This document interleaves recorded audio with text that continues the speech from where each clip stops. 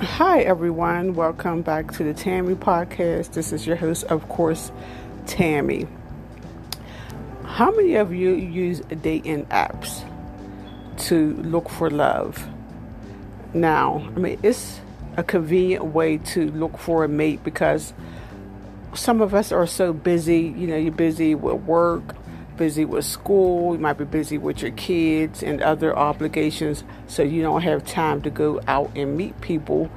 And a convenient way to do this now is to just go on your phone or go on your computer and go to a dating app and look for your mate. Swipe left or swipe right.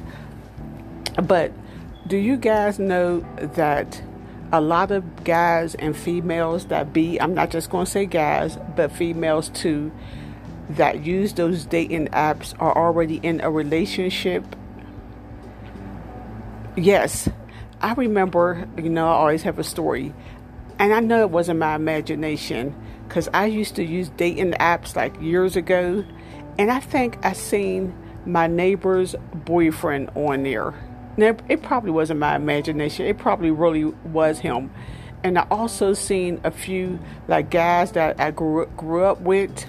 So there do be people, of course, they want to get on too.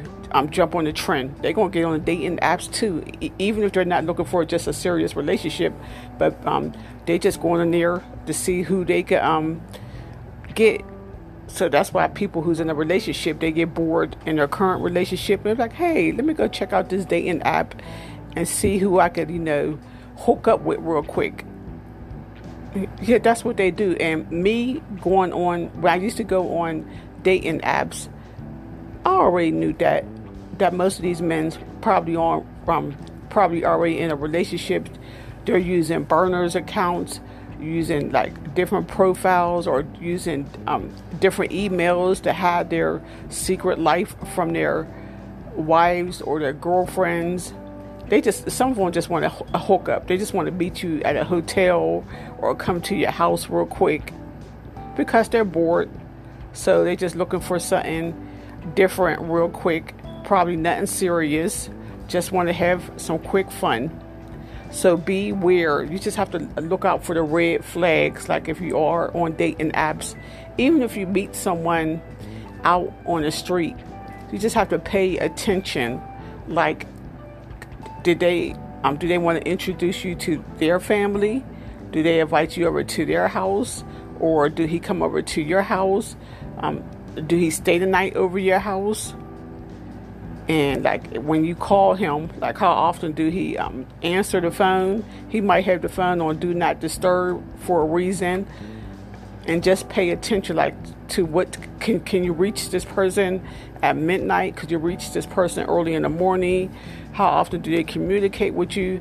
Sometimes you could tell, who's in a relationship and who's not in a relationship. But some of them do a good job of playing, two different roles. So they be having a double life.